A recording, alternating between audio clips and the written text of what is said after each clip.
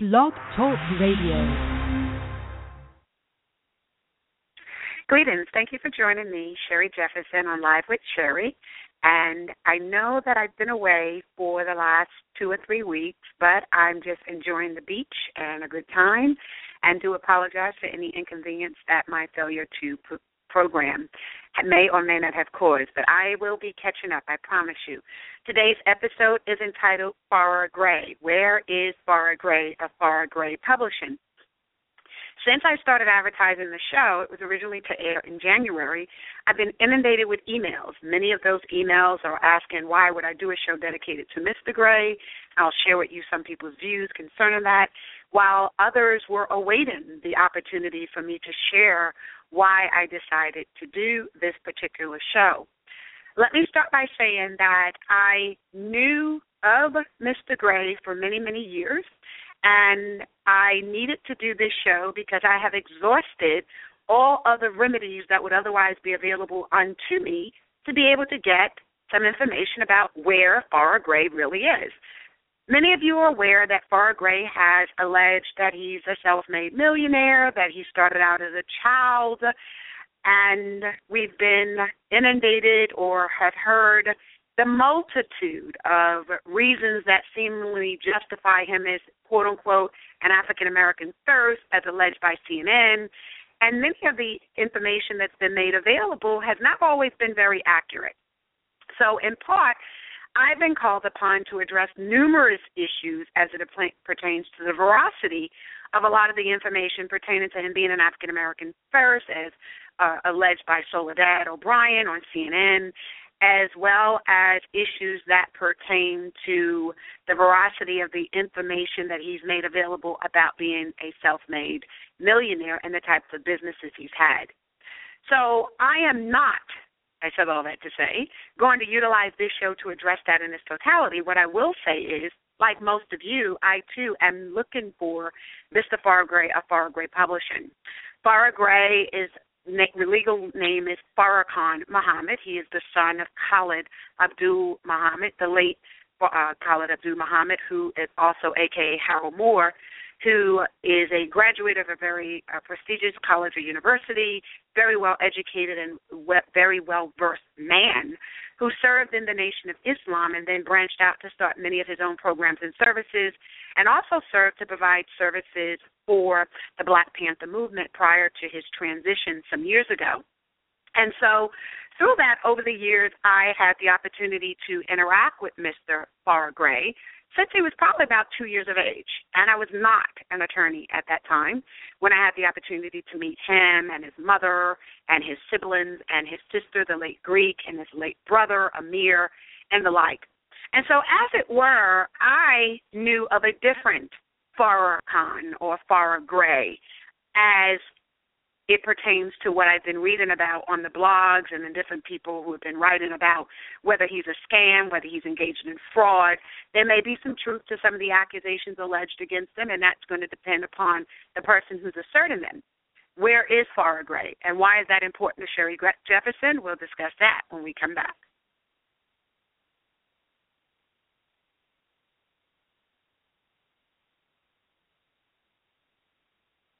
Thank you for joining Sherri Jefferson on Live with Sherri for today's episode, Where is Farrah Gray of Farrah Gray Publishing?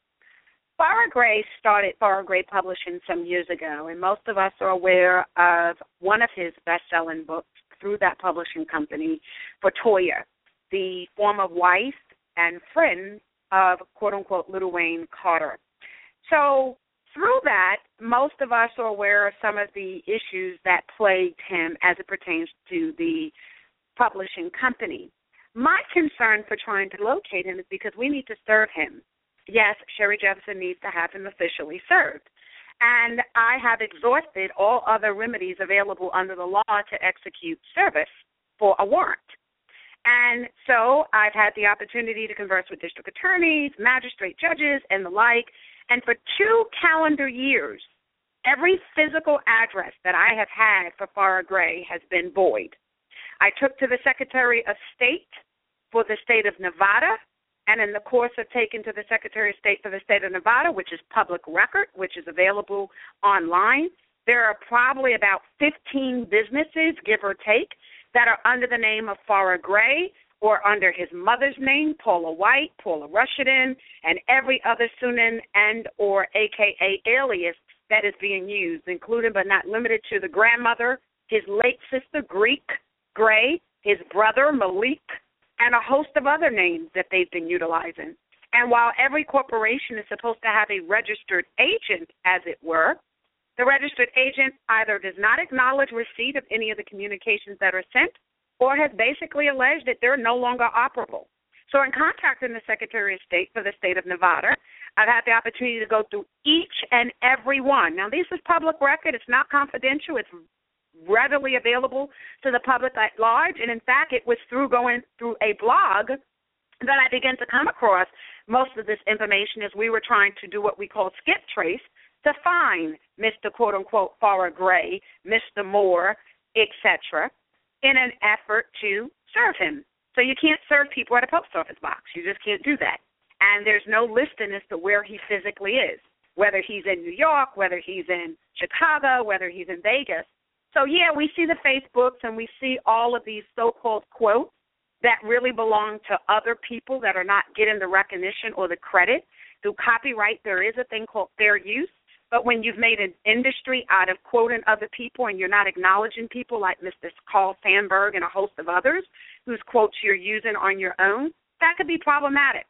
Notwithstanding, even when you trace the IP, the Internet provider address, you still don't get a physical address to find Mr. Gray. So for 2 calendar years, we employed the services of professionals in an effort to assist us in finding him, everything from different agencies, skip traces, and the like, who have been unsuccessful in an effort to be able to officially serve him.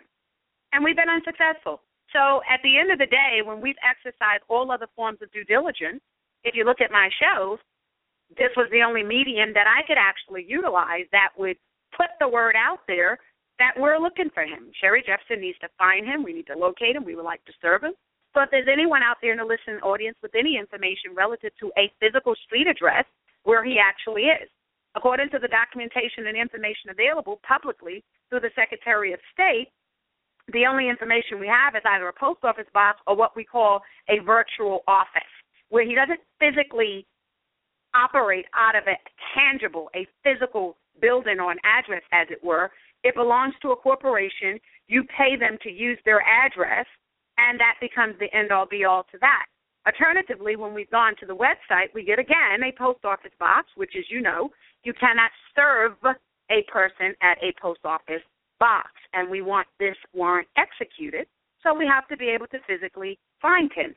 And where you have for 2 calendar years, since 2012, we're going into the 3rd year now, exercise all other forms of due process, all other forms of due diligence in an effort to effectuate process, if you will, this is the only other means that we have available. Is there anybody out there with that information?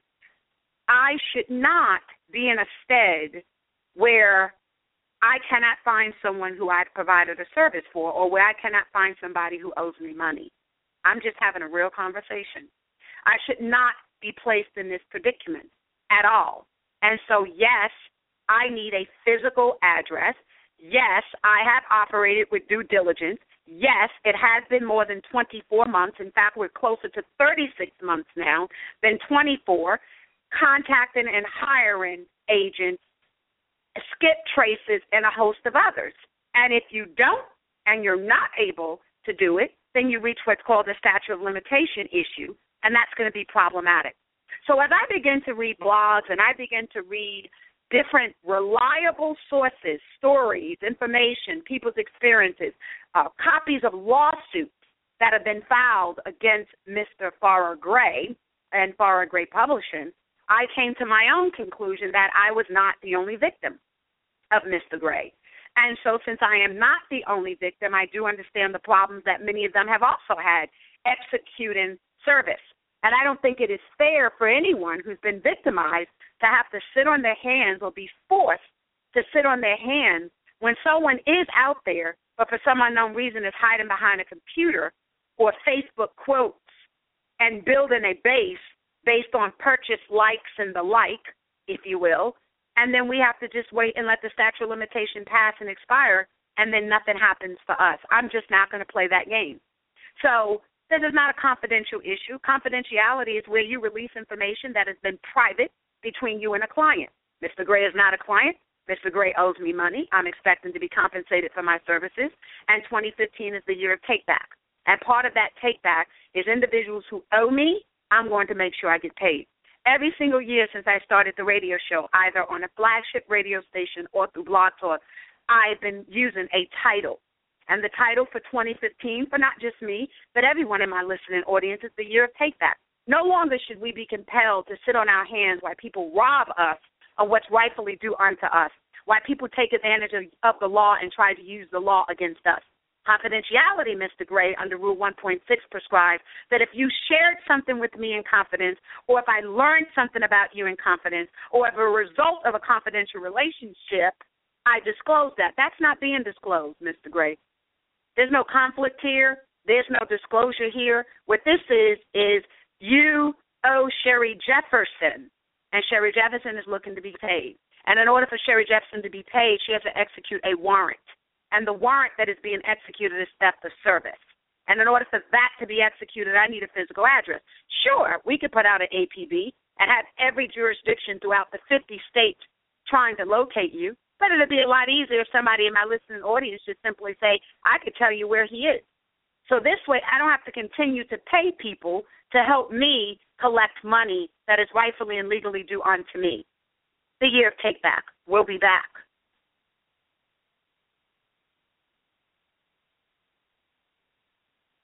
Thank you for joining Sherri Jefferson on Live with Sherri as we discuss today's episode, Where is Farrah Gray of Farrah Gray Publishing?